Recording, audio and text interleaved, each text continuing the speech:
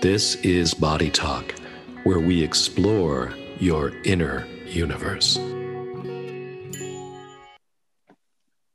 Hi, and welcome to this week's Body Talk. I'm your host, David Lasondak, structural integrator and fascial specialist with the Center for Integrative Medicine at UPMC. And today I am so excited to have as my guest somebody I've been trying to get for a while now, but she's so busy. She had to injure herself in order to get on the podcast today. She has been in the movement and fitness profession since the 1980s. If you're wondering where Jane Fonda learned it from, she learned it from my guest today. She is a TRX senior master trainer. She is a program developer and writer for companies like Marathon and many, many more. She was the first person to bring yoga to IDEA, the big fitness conference that happens every year in California. And more than that, she is a terrific, terrific friend. Welcome to Body Talk, PJ Auclair.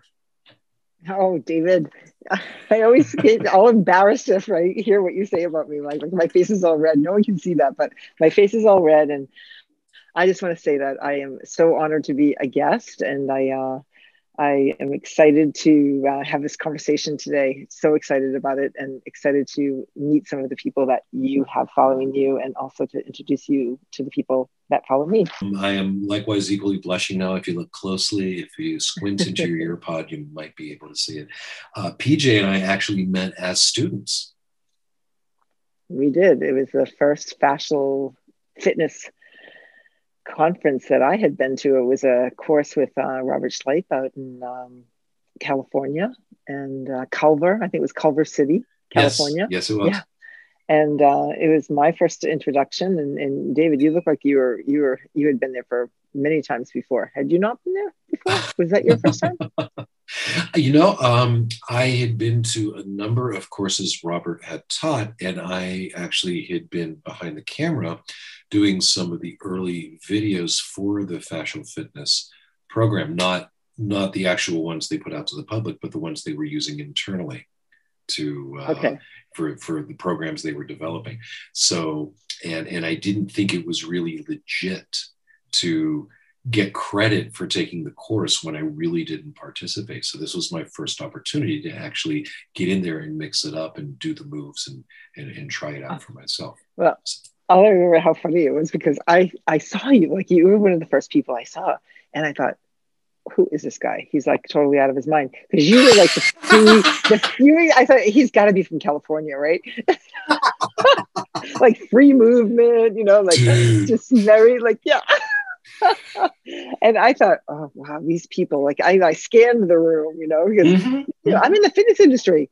This is not fitness. I mean, fascia at that point, this is right in the early days of that stuff, like 2012 or so, right? Yeah, thereabouts. And so I should explain. Yeah. So I am not West Coast people. I am, and PG totally is definitely East Coast. Okay. And I'm in Pittsburgh, which is 6 hours west of Philadelphia.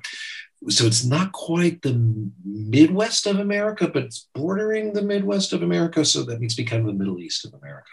So you thought I was a California dude. Wow. You never told me that.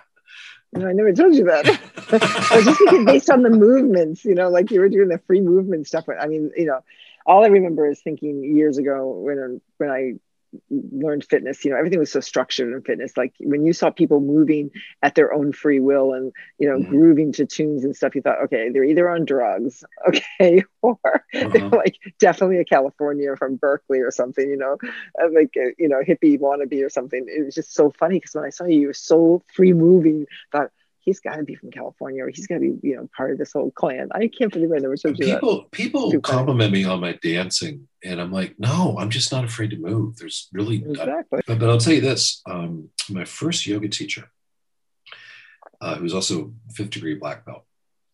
This goes back to the mid 1980s, and she did this thing that doesn't happen much in yoga anymore, and she had this value that if you were really, really into the pose and you just wanted to hang out there, you could do it. And you could catch up with the rest of the class later. I'm not sure what that has to do with free movement, but I can remember the one one class where I was in some crazy position and it was just me and my breath. And what I now know to be my obliques, my quadratus lumborum. But back then it was just that place. And every time I breathed, every time I breathed, every time I inhaled, and then exhaled, it would just open a little bit more. And I stayed there, I don't know how long, because I'd never had an experience of my body like that in my life. Yeah. And, you know, in so many ways in fitness over the years, that was never allowed. You know, it was just sort of like, this is the structure, this is the class, this is what we're going to do. And you weren't given the opportunity to explore, you know, and that's sort of, I wanted to talk a lot tonight about the idea of like what's really changed in my industry since fascia and all of that. That was my next question. So what changed from that initial, this is the baby good? So many things. Like I think back to when I started teaching jazzercise and I started teaching dance when I was 16 and literally teaching it to other people. And then I moved into teaching fitness classes. And when I was in my early 20s, I taught, you know, aerobics. It was like aerobics back then. You don't hear anyone say aerobics anymore, do you? No, you don't. What do they say? Cardio. It's cardio now. So what happened? Okay, it's still the same thing. It is, yeah. Yeah, it's aerobic training, but we didn't call it aerobics anymore because, oh my gosh, if you were calling it aerobics, it meant you had to put like your lace leggings on with your thong, right? Mm-hmm. And that was the Jane Fonda era. That was the aerobics Jane Fonda era. I'm still a fan of spandex. I'm just saying. Well, good, because it's everywhere, even in the grocery stores, which you would never have seen before. You know, like now everybody's wearing it. It's become fitness. You know, it's actually. I lived in Florida in the 80s. I might beg to differ on that, but. But I mean, everything in the fitness industry has changed. There's decades, like there was trends, right? There's been trends. And when you said I was the first presenter of yoga at IDEA, you know, I just remember being an IDEA presenter wannabe way back when I was in my early 20s. And they said, okay, if you want to become an IDEA presenter, and I went to the workshop that said how to become an IDEA presenter. They said, okay, if you want to become an IDEA presenter, you know, and be in this amazing community and be able to present to your peers, you have to come up with something that's really different. You have to make it very unusual because we don't need what we already have. We need something new and innovative. And so I thought, okay, all right, I can do that. I can come up with something totally different. So I came up with this program called Yoga in Motion. And it was yoga poses because I was a yoga instructor, which was not popular in the 1980s. It really wasn't. It's interesting. It just wasn't popular, not in fitness anyway. And they said, now, if you want to present for IDEA, you have to remember, you're probably not going to get in the first time you apply because it takes time. You know, we have to learn about you and we have to learn, you know, what you're doing. And so I'm like, okay, I'm willing to like take that hit if I don't get in, but I could design this whole class called Yoga in Motion, and I presented it to them and I applied and I got in the very first time. And the funniest story is that I get in, I go, and I present Yoga in Motion. Now, no one knows what the heck that is. I mean, this is when, you know, aerobics is popular. You know, you're jumping up, kicking your legs way up high to fast music at 146, 150 beats per minute, right? Crazy stuff. And so literally 5 people show up for the class. Now, every other class has 30 to 100, okay? And I've got 5, okay? I'm excited. I'm like, 5 people. So I'm telling you, we had the most amazing experience. They loved it. Years and years and years go by, and this woman comes up to me at another conference, and she goes, oh my God, PJ Eau Claire, you were my first instructor that I ever took a class from. I loved that class. I'm like, well, what class was it? Because I've been teaching for so many years after that. I didn't know which one she had taken. Yoga in Motion. I go, oh, and she said, and I can't believe it. It was packed. The class was packed. And I'm like, yes, wasn't that amazing? It was the yoga class. And thus the legend was born. Yeah, perception is reality, right? Like, it's like seriously cracks you up. You think, oh yeah, nobody was even 5 people were there, but if that one person told everybody, well, see, that's just it. It has to be the right 5 people.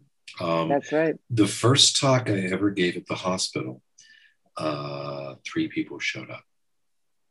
And I gotta say, I was hoping for a little bit more. But you give it your all, right? And one of those three people was a rehab nurse, and she worked with some really hard luck cases.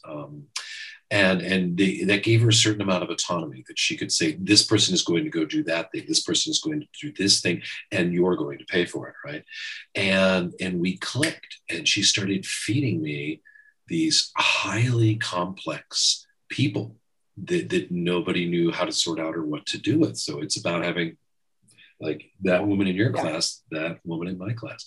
So we want to get into here what has changed, and specifically in terms of fascia and fascial education in fitness and movement, because suddenly, after what seems like, for me, a 20-year waiting period, it's everywhere. Yeah. But you have the perspective on that. So and I would say, it might be everywhere, but it's really not. I mean, it takes a long time to convince people in my industry, the fitness industry, that something is not just a trend. And it's not just, oh, well, that's just going to come and go. It really takes time for people to believe that it's not. And it like the yoga, look at now, like IDEA got bought by Yoga Journal. So what does that tell you? One class I taught way back when. The Yoga Journal still has a strong subscription base. That's what that tells me. I mean, it's just, things have really changed. But the things that I find interesting about what has changed is there was a time period in aerobics, that we were told you couldn't ballistically bounce anymore. No more ballistically bouncing. Okay. No more bouncing. That was really contraindicated. It could hurt your joints. So everybody stopped bouncing, and everybody got very structured in the way they were doing things. And, it changed our fitness world. It was just, I don't remember who said no bouncing, but there was no bouncing, and now in fascia, we know that bounce is a way to load your tendons. And it's all about the bounce. Yeah. It's all about the bounce, the spring in your step. I mean, I don't know why, but still to this day, when I teach bounce as one of our variables and the fascial movement training that I teach, bounce is one of the variables of movement for fascia. People say to me, "What, isn't that ballistic?" And I laugh and I think, oh my gosh, it is ballistic. If you think that ballistic is bad, then that's a different story. That's another conversation. Ballistic is just a term that refers to a certain type of bounce, right? But it doesn't mean it's bad for you. It just means it's bad for you if you're unhealthy. If you have an unhealthy fascial tissue, then ballistic bouncing is really bad. You're going to tear that stuff. You can't bounce on an Achilles tendon that has no hydration and no pliability. You can't do that, but you can bounce if you give it, it's like anything, you have to take time with it. You have to bounce for maybe a minute, 30 seconds. Then you add a little bit more, and then you add a little bit more. I mean, nothing you do that's going to apply load is going to be something you can do a ton of all of a sudden. It's like, if that's a repetitive, injury, but it's interesting. I just find, so that's my first thing, was the bounce idea. It's like how we took bounce out of everything. We took bounce out of aerobics. We took bounce, and everybody started doing step aerobics because there was more bouncing. Yeah. Not so good for the ankle. Mm-hmm. Yeah, I mean, step aerobics is going to straighten the whole thing out. No one's going to bounce around anymore. You're going to step up and down on a box to get your cardio up. This is your aerobics now. You're going to do up and down off the box. And this is going to strengthen your muscles, and you don't have to worry about hurting your tissues with bouncing. So it's really interesting how that sort of led right into that. So I have a ridiculous idea here. So what's new, David? All right. So let's take this down to kids. All right. So if you said, okay, kids, here's a bounce house and here's a box house. So you can go and bounce in the bounce house, or you can go up and down the boxes in the box house. Where are most of the kids going to hang out? The bounce house. The bounce house. Because the kids get it. Yeah. The kids get it. It's fun. It's freedom. It's play. And that's what's missing in most adults' lives, right? Yeah. And just like Robert took us into whenever I went to the courses with Robert, where you go to the playground. Mm-hmm. You hang like a monkey. The monkey bars never became more important, right, than now. It's, you have to work within your human design, and do the things that encourage the body to continue to build. But so that's the one thing. So that was my first thing, was the bouncing was all taken away. We were not allowed to bounce anymore. No more fun, no more bouncing. That's it. Aerobics is changing to step aerobics, or it's changing to very structured strength training. And even in strength training, we used to do bounce. Nope, no bouncing in strength training. I mean, and if you listen to Tom Findlay, he'll tell you totally the opposite. He'll say, oh, no. You get to that end range of motion, you add a little bit of, length to that end range of motion, and I had that conversation with him about cancer patients and strength training, and how important it was, and how different types of strength training really mattered. But so this is just so far removed, though, from what we were taught in fitness, and what we were taught in how it kept changing on us. And I don't really know who was writing the change. I mean, I could find that out, but certainly as an instructor and as an educator in fitness, I always wanted to make sure that I abided by the rules, because I didn't want to hurt anyone. Right. Sure. And and if you said this is going to hurt people, okay, I'm not going to do it. Yeah, I'm not going to do that anymore. And then sort of think about how, as yoga did start to become more popular again in the fitness industry, and people started to think about, oh, it's really important to be mindful, and Jon Kabat-Zinn talked about mindfulness training, and how you really had to be mindful in your workout. So then that sort of changed. A fitness club would have a class now they would start to bring in yoga classes. They would bring in breathing classes. There was a big switch to a different paradigm in the fitness industry that started to look more toward mindfulness training, and now, mind body training, that sort of thing came up. But I have to say, it still wasn't diving deep in the fascial way, because if you look at mindfulness and you look at fascia, you have to start to consider fascia as a sensory organ. And mindfulness training brings you into the present moment, and present moment is not always a very pleasant place for a lot of people. And they're not, it's like going into the deep dark wilderness or something, like you're going inside there, like, oh, you know what you're going to find. A lot of people are not, willing to take that risk, that they won't like what they see when they get there. And that's something that a fitness person's not really ready to deal with. What are you going to do with the person? It sounds like you're talking about depth psychology. Yeah. Well, you know what? You had to feel like that as a fitness instructor, like almost a little bit like a psychologist at the same time, because, as soon as you lie somebody down, they start telling you all their problems. And it's a private, like literally a private client. Yeah. I get a private client, they lie down. I mean, like, oh my gosh, I just learned way more than I ever needed to know about one individual, just because I had them lie down. Freud was right. You want to learn about a person, have them lie on the couch or the floor or the mat, as the case may be. Exactly. I'm thinking about my private yoga lessons that I did oodles ago. So yeah. But so I think as a programmer and a writer of programs, I started to think about that concept of mindfulness, and I thought, well, maybe what I want to do, if I want to incorporate some of this concept of fascia, is I want to start to have people just sense themselves. Not necessarily be mindful as we don't even talk about mindfulness. How do you feel? Yeah. Rather than just go through the motions because I'm telling you to. No, how does it feel? Let's do the right side and see how that feels. Does that motivate you to want to do the left side? Usually I find that it does. Yeah, because once you pay attention to your body and you start to sense what it is that you feel from something that you're doing, that's mindfulness in a real physical way. And that starts to bring us into interoception, about sensing how it is you feel. And that's something I found very fascinating and wanted to dive deep into as I started to work on programming. And I thought, if I could just get people to be a little bit more interoceptive, to start to understand, how do they feel? How does it make me feel? Rather than just doing it because you're going to look good. If you do it, if you do what I tell you to do right now, you're going to lose weight.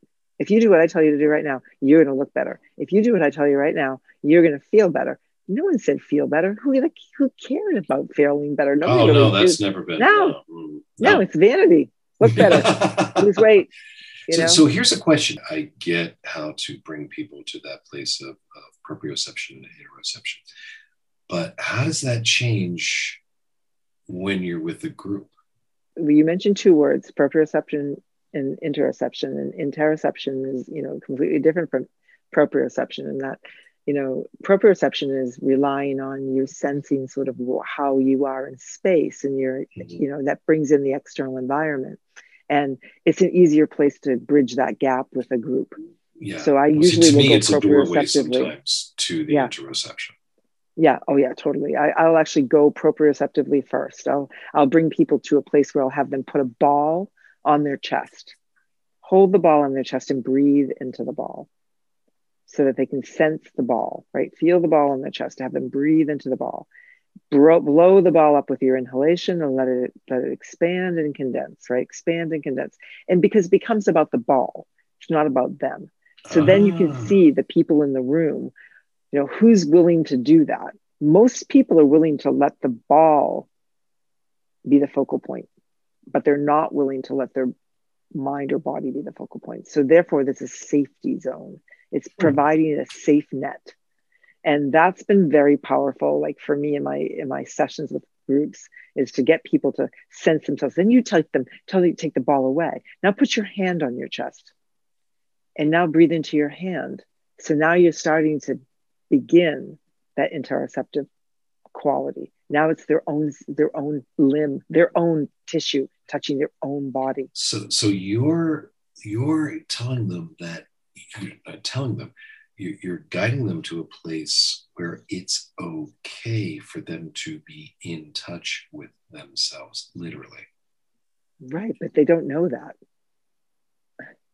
They do it's now. sort of a oh shoot.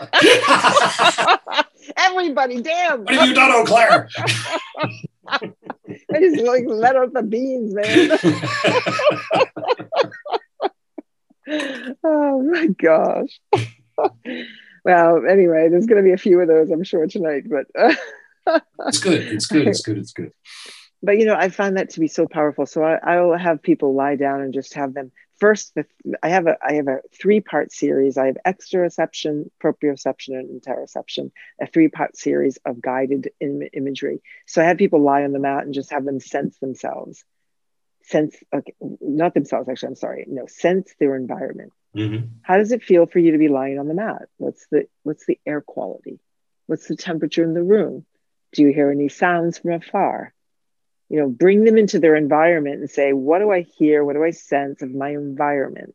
What's the texture of the clothing I have on my skin? What's the texture of the mat that I'm on? Is the surface hard? Is it soft? So that's exteroception. Like, what is my external environment and how do I relate to that? And then I bring them into the proprioceptive environment by either putting some sort of a ball on their chest, or putting a ball on their belly, or putting a band around their waist. But usually when they're lying down, the ball is the easiest thing to do. And then you have them breathe into the ball and sense the ball and feel the ball expand, feel the ball condense, and then feel the ball's texture, if you can, on your skin. So I ask them, can you put the texture of the ball on the skin? Because, proprioceptively, the Pacini receptors pick up texture, right? Mm-hmm. So you can actually get into that Pacini, which is a somatically driven response that you'd get, so that applying that pressure with the ball and that stickiness of the ball. That's why I like sticky balls, like balls that aren't super soft and slippery, but really sticky balls that kind of sink into your skin, because then you get that Pacini response, right? Where you and so what do I mean by that? I mean, like, if you hold the ball there, that texture is stimulating the Pacini receptors. Those Pacini receptors are what enable you to be more somatically aware. So they elicit a response. It's a somatic response. So now I start to say, okay, if I can get them to have that somatic response, take that ball away, then they put their own hand there. This is now flesh on flesh, and it's their flesh. This becomes very personal. Yeah, and you've got your fingertips have a tremendous number of Pacini receptors in terms of being able to differentiate texture.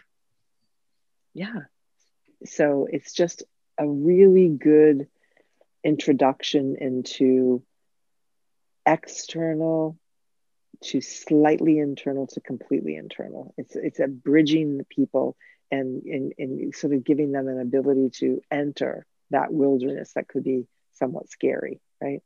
Mm-hmm. So I took a course with Norm Farb, who's a neuroscientist from the University of Toronto. I loved his workshops that I took. They were in Boston and Cambridge and at Harvard University, and they were amazing.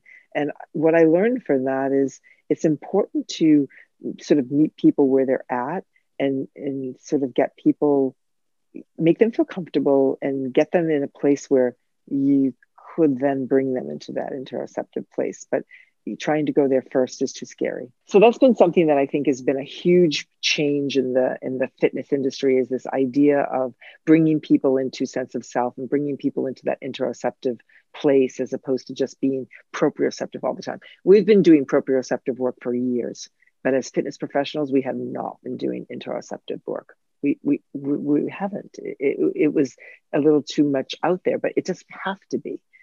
That's what I was explaining, is just finding ways to bring people into that space and making it safe. So I've got a very specific question here in terms of that. So somebody who is a very driven person in the gym or in their hiking or whatever their physical activity may be, who's very goal oriented, very performance oriented, how do you evoke more interoception in them to keep them from pushing their edge too far, so that they can actually be in touch with what they're doing, rather than just, I have to get to mile marker 12? Unfortunately, sometimes it takes an injury for them to actually listen. Like a lot of times, you cannot break that barrier of that, goal-oriented person sometimes, until they get to a point where something has happened. Maybe it's not an injury, but something has happened that makes them stop and say, oh, I can't perform how I want to because my body doesn't feel good. Then if it's feeling bad enough, they might listen. It's unfortunate that it sort of takes that, but I've probably been that person myself, where I've pushed myself so hard that one of my friends once said, if PJ's telling you her arm hurts, it's probably already fallen off. Knowing PJ, I would say that's probably close to the truth. He's like, just like, no, just like so directed into that path of where I'm going, that, didn't pay attention to the arm had fallen off. But, but that is, I think what you're talking about is that driven person that, it sometimes takes a bang over the head for them to finally stop and say, okay, I'm willing now to listen. And then when they do, what I found is the profound results that they have after that, it's enough to make them start to change and benefit far more from the work that they're doing. So, but unfortunately it might take that. Yeah. So I think that the other thing I wanted to say about the changes is in the industry is, so we talked about the bouncing and sort of, that aspect of things got a lot more structured, and we stopped having that play and that fun at one point. I remember classes used to be so fun, and then all of a sudden they just got very serious at a certain period of time, like maybe the 90s. And then mindfulness sort of came in, I think 2000s, you started hearing more about mindfulness. And then yoga started becoming super popular again. And now the interoception becomes another whole realm. But then like vibration. Okay. Vibration. Define vibration. Vibration is everywhere. And now I'm talking about applying vibration to your body. Vibration. Yeah, okay. All the HyperIce tools and things like that. Oh, everything has vibration there. Okay. Mm-hmm. I think vibration is sort of like the 2000, I don't know. Didn't this start with the plates, the big plates? Yeah, the power plate. Yeah, that's it. But that didn't really take off because they're too expensive, right? Yeah. So expensive, and people couldn't really have them, although the research on them is phenomenal, and I love them. However, then but you got like the Theragun, and you got like the Vibe, and the all these different tools now, and Hypervolt, and all these different tools. I've got the HyperIce, and it's this vibrating ball, and it's great because I can put it like under my hamstrings when I'm sitting, or behind my shoulder when I'm driving home from work. Yeah. So what does that make you feel like when you do that? Like, why do you do that? Good question, right? Turning things around, David. I'm asking the questions now. Well, this episode of Body Talk will continue after this message. Okay, why do I do it? Because, and I have to say, I like the ball one particularly because I use my hands a lot in the work that I perform. So something that I can hold in my hand with no pressure that's going to vibrate is going to give my nervous system and my tissues some kind of stimulation that is different from the repetitive motions I've been doing all day long. We know that the fibroblasts, which are the cells that build collagen, respond to messages of pressure in vibration. So in my mind, I'm using that to reverse the messages of pressure I've been delivering through my hands in my therapy all day long to one more of vibration, to kind of equalize the mechanical messages that my body is giving the fibroblasts so that I don't get too much collagen buildup in my hands or in that one particular place in my hamstring on my left leg or in the rhomboid area of my shoulder. And in that, 90 seconds, 2 minutes of vibration seems to make a difference because I notice how I feel when I don't do it. Exactly. So that's what I'm doing. So, okay, well, I can tell you that it's a cellular thing, definitely. It's a cellular thing. So you're basically thinking about oscillation, like any sort of vibrational quality that can go through your system. Now, you can do it with chanting, though, David. You can do it with chanting. You could use your vocal cords. You can use I've always wanted to experiment with that, but I never quite have. But I do enjoy chanting in groups because I feel safe. But it's interesting. Before these vibrational tools came about, I mean, the monks, when they chanted, I mean, there was a definite benefit to that vocal tonation going through the whole entire extracellular matrix, so the body's tissues, so that vibration of your vocal cords stimulates, and it's very similar to a certain hertz of vibration, that chanting. Well, yes. And are you familiar with the seed sounds? No. Vom, oh yeah. And if you do those, you feel them in different places in your body. It's not identical. It's because they all run through the chakras. In fact, exactly. In my yoga training, we did the sound with different asana, different poses, so that we could bring up whatever it is that particular sound was going to penetrate. And that asana was paired with the actual sound. It was very, very powerful. I've done classes like that. Very powerful. But anyway, my point is, it's hard to do that when you're driving. Okay. Yeah. That's why I like my vibrating That's why you sit on the Thank you. But what I find really fascinating is that people are willing, and this goes back to that proprioception into interoception concept, where you have the proprioceptive tool compared to being in the chanting mode, right? Mm-hmm. Like when you think about that, like if you had to bring up that sensation by doing it yourself, to yourself, very different than using an external source, right? But using the vibration tool is going to be that proprioceptive quality. So it makes it accessible for a lot more people, and it makes it much more, people will be more compliant if they have a tool to actually apply. They'll be more compliant, right? They'll do it. If I give somebody a vibration tool and say, here, I want you to use this so that you can actually neurologically fire those muscles. Maybe the muscle, I would say that like my clients that have gluteal amnesia, or like a dumb bum, put it on your dumb bum. I like that. Dumb bum, you like that? if you have a dumb bum, you put that on the vibration tool on the muscle, and then you can perhaps stimulate some sort of neurological response that then maybe the muscle can contract.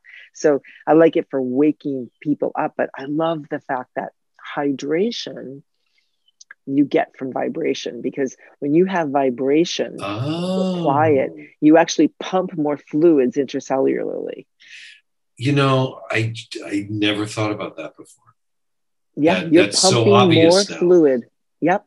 Yep. Yeah, yeah. Because what's happening is that the integrins are getting that stimuli from the vibration on the extracellular matrix, pumping right through the integrin into the intracellular matrix. And then you have that ability perhaps to have some sort of genetic expression, you know. And so, in fact, some of the research that was done on the on vibration using the fascial releaser, Hmm. the stick with that Christopher Gordon had come up with, but using that stick, is they found that the tissue that they specifically, maybe they did like the glute area, when they tested that tissue with the Myotone Pro, they tested that fascial tissue to see what the density factor was. That after they had done vibration, that tissue was a lot more pliable and more filled with fluid than the tissue that didn't have the vibration. So Yeah, and what's it's amazing is how pumping. quickly that happens. Much more Yeah, quickly than we quickly. would Yeah. think.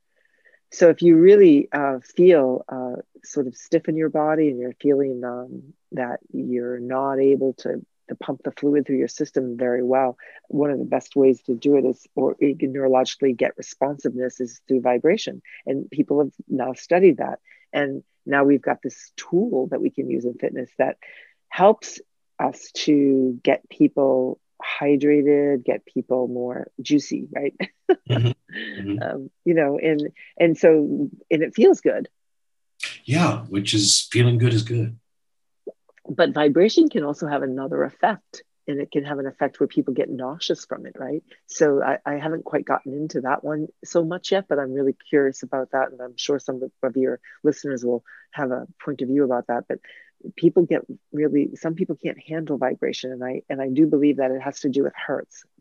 What's the intensity of the vibration, Sure. and perhaps that could be stimulating something in the neurological system. But Well, I that's find funny. that, I know people for whom they find that's, oh my God, that's too much. I'm thinking, wow, that's the lowest setting. yeah, But they yeah. do, they have a more extreme reaction to And some of I this. do believe that that's probably somebody who has a bit more of the interoceptive type of dysregulation that Robert Schleip talks about. He talks about proprioceptive impairment and Hmm. the different conditions that are associated with proprioceptive impairment, which would be like, lower back pain, scoliosis, fibromyalgia, Hmm. those particular sort of, I'm not sure if fibromyalgia is in there, pardon me for that, but I know that low back pain, scoliosis, those are the things that are proprioceptive impairments. In fact, you'll hear Andre Vleeming talk about that too, where, people with lower back pain have a lack of proprioceptive ability in their thoracolumbar fascia, right? Yeah, That's sort of whole fascial lack of proprioception. yeah. Well, And I would people who have, say that's true everywhere. Wherever there's yeah, that kind of injury, it's like, okay, it just dampens the signal. The yeah, body does. exactly. So Hmm. then an interoceptive dysregulation would be things like irritable bowel syndrome, anorexia. Those are anxiety. Those, when you think about those conditions, you think of them as being psychological conditions. You don't necessarily think of them as being physical impairments, right? So that, I Why find that can't they really, be both? Why can't they be both? no, they can be both. I'm just Exactly. saying, I think they often are both, but we don't treat right, them as both. right. And But I sometimes if find you that, talk to the go ahead. body, the mind will start listening, as opposed to trying to use the mind to talk to the body. Exactly. So I find that stuff, so people who have that sort of interoceptive dysregulation, too much stimuli from something like vibration, this is just in my own experience, in my Mm-hmm. own setting, they're the ones that typically don't like the vibration, or get the nausea from the vibration, or feel like it's too overwhelming the sensory system. And I find that really interesting. Okay, so this leads me to something else that I don't talk about very much professionally, but it is a clinical observation I've made hundreds of times. And I call it muscle nausea. And it doesn't come from vibration, it just comes from stimulating this particular area. And it brings about this sensation of nausea, but it's one that they generally can cope with. But that's how, as you're trying to change the ability of that muscle to fire as you're trying to change the ability for the fascia around that muscle to dedensify or whatever, it brings on this wave of nausea. Would that be similar or not? Yeah, I think it probably is. I think it's yeah, I think it could be similar. Yeah. So that's vibration, right? And then I think the next thing that I find really interesting that's been a real change in my industry has been the concept of traditional biomechanics, you know, and forces and levers and tensegrity, right? And looking at this idea of tensegrity in the human biological being and biotensegrity. So you'll listen to people out there talking about biotensegrity and tensegrity and how, you know, we have to change all of our textbooks because we're really not, we shouldn't be likened anymore to man-made machines.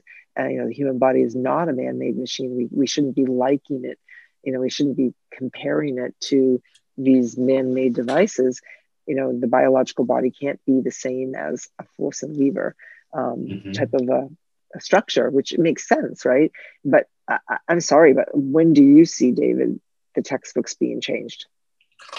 Oh, well, I just edited one last year. You contributed a chapter on that. But that's just one textbook, one tiny textbook in a vast sea of textbooks. Yeah, that's been one of my pet peeves for the longest time. You know, the human body is the most incredible machine ever created, you know. But we also see it in our tech. And so, you know, I would say that if the body isn't a machine, the brain and the nervous system isn't computer processing and software, but we use those metaphors.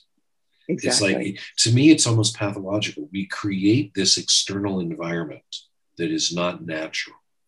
And then we use the symbology of that external environment, computers, machines, levers, pulleys, software, to explain our internal experiences of having a body. Is that weird or what?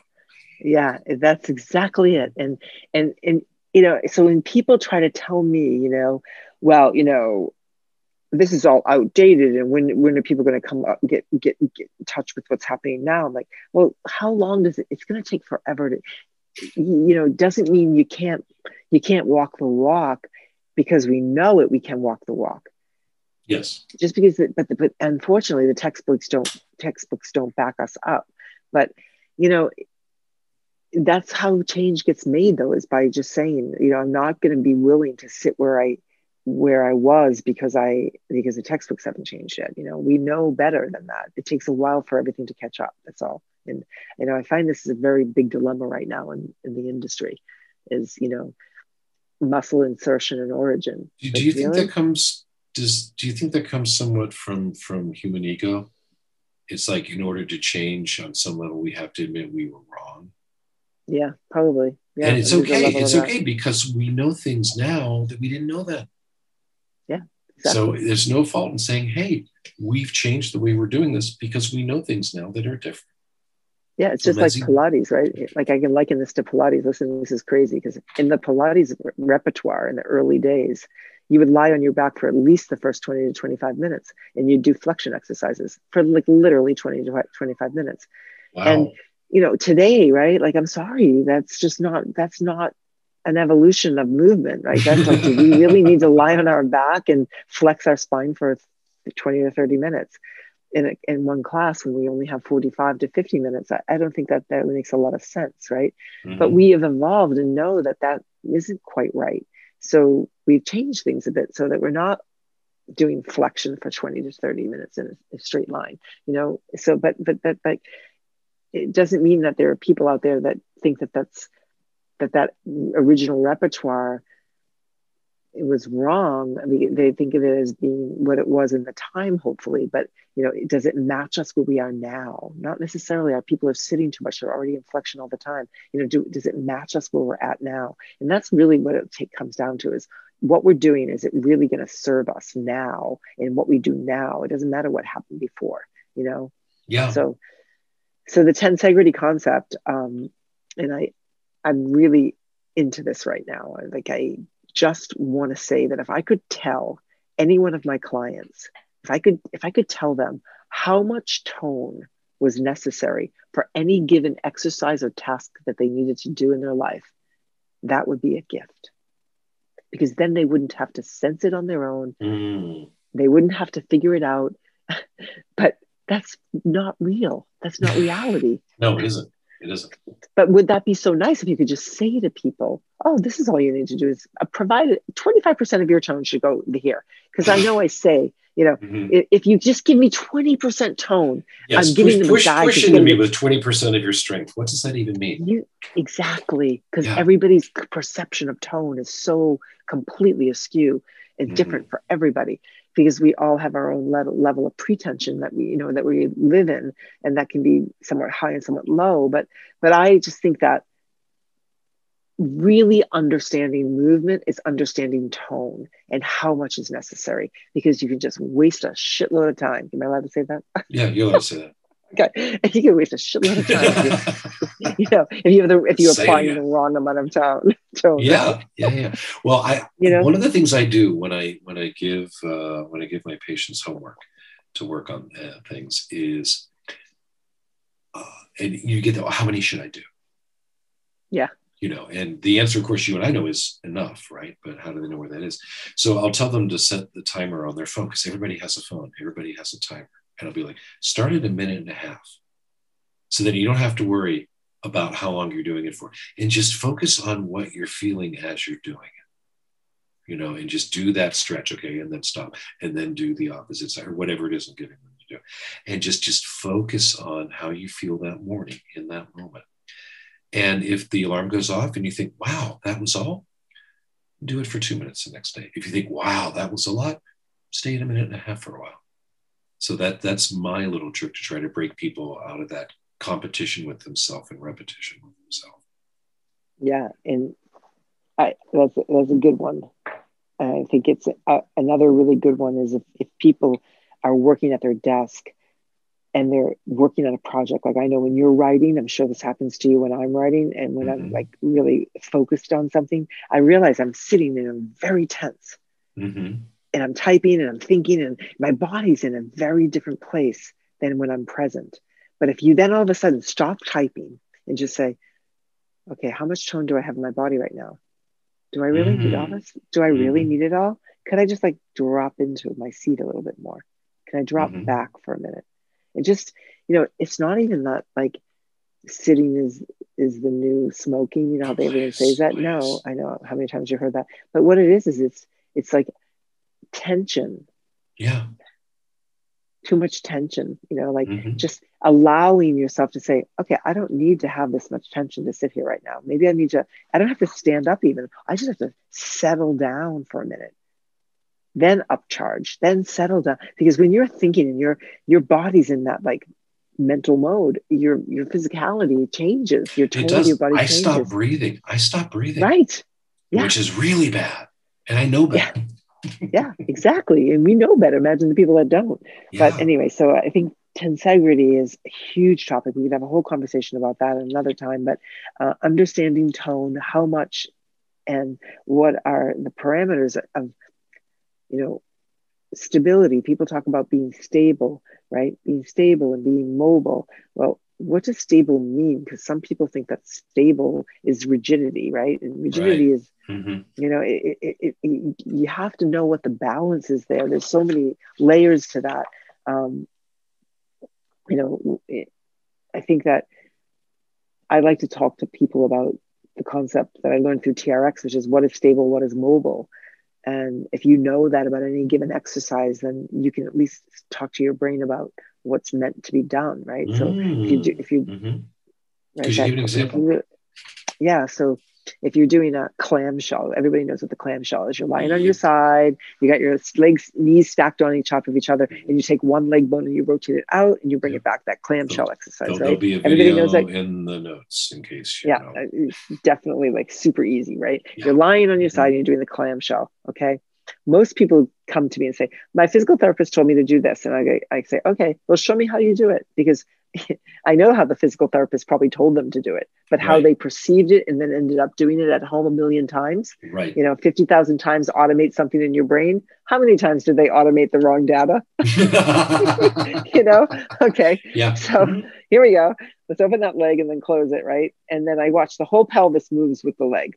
I'm like, okay, if this is how you're doing it, this is not the clam. This is basically a lumbopelvic motion, so it's all about isolating that femur in the hip socket, right? Moving that leg bone in the hip socket. But what's stable is the entire pelvis while the leg bone is mobile in the pelvis. And that's it. Not the pelvis moving with. That's an associated movement. We don't want to associate the movement. We want to disassociate it. We want to disassociate the leg bone from the pelvis by moving it by itself. So if you can teach that concept and get people to understand just that, right? What's stable, what's mobile, then they have a parameter to work inside of that is actually going to make them more successful than just giving them a piece of paper that shows the exercise and saying, go home and do this. No, go home and do that, but how do I do it? It's not do it. How do I do it? Because if you do the wrong thing, you get the wrong results. That's right. And then you automate all the wrong data. So that idea of what is stable, what is mobile is a good way to start to elicit that concept of tensegrity and that, tensional integrity in the pelvis while you have that mobile ability through the hip joint, so that's one example. And I think that works. But, that comes into that's an exercise where that's completely local, meaning it's not very global, right? Anytime you isolate like that, you're definitely working local joint stability and stuff, right? But when we look at the global body, then we really look at, the fascial continuities, and tensegrity concept is that integrated being, right? Our integrated being being our myofascial continuities and the global stabilizing slings. Everybody's got a different name for the same thing, right? You got like global stabilizing. We got to have our brands. We got to have our brands. Yeah, anatomy trains. I mean, there's all these different names, right? For all basically the human design. We're all built with the same slings. We're all built with the same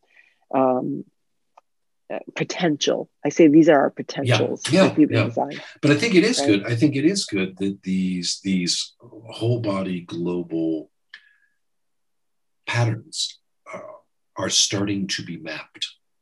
Oh, totally. Because that gives us something concrete, something more concrete to work with. And there's plenty out there that haven't actually, that physical cartographers such as yourself are mapping every day with the people you work with that aren't necessarily maps that are in the textbooks yet, even for our cutting edge textbooks.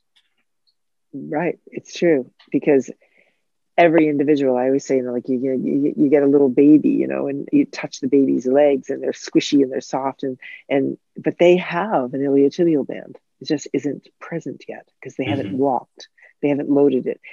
So if that baby learned to walk like we know humans are meant and designed to walk, then they would get an iliotibial band and they would get that lateral line and the continuity the way we know it. But what if they walked in a totally different way? Would that line still be the same? No, probably not. No. It would have developed differently.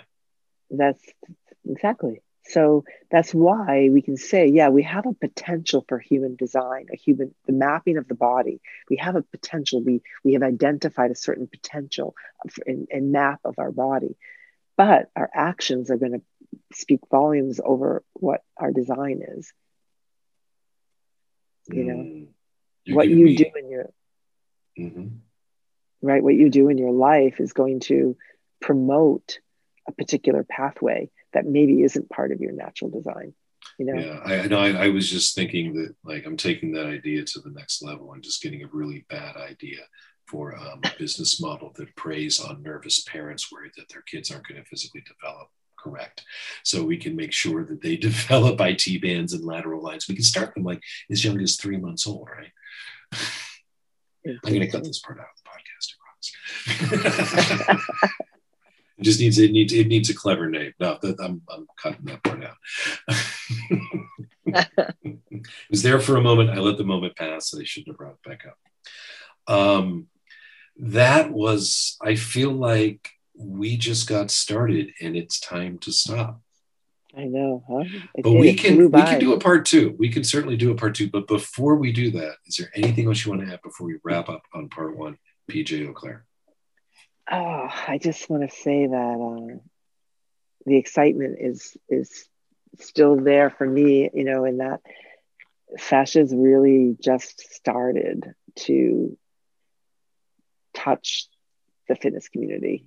It's still just coming about, and there's so much more to share and so much more growth. I would say that is true in the manual therapy community as well, and it is incredibly exciting. Very exciting, yeah. And I'm so excited to be here. I had fun. So excited to have you here. Had fun too. We'll have you back soon.